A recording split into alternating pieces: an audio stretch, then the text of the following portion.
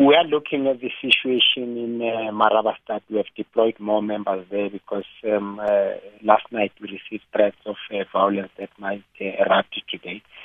The other areas where we had seen more violence yesterday in Johannesburg, Ekurhuleni, and Tshwane, overnight it has been quiet, except the incident in Reiger Park, where there were some residents of the informal settlement that attacked foreign owners' shops.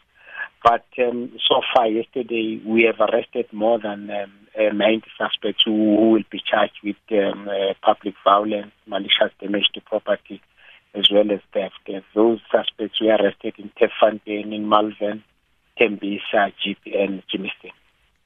Do you consider the violence a provincial emergency which dictates a need for more police deployment in these hot spots? The Provincial Commissioner has instructed all the commanders to make sure that those people who are responsible for violence, they are arrested, and all the areas we have deployed members.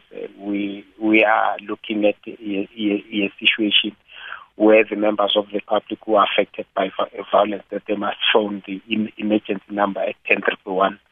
We will be responding very quick because of the deployments in all the other areas. So you told me about the arrest, but any deaths reported?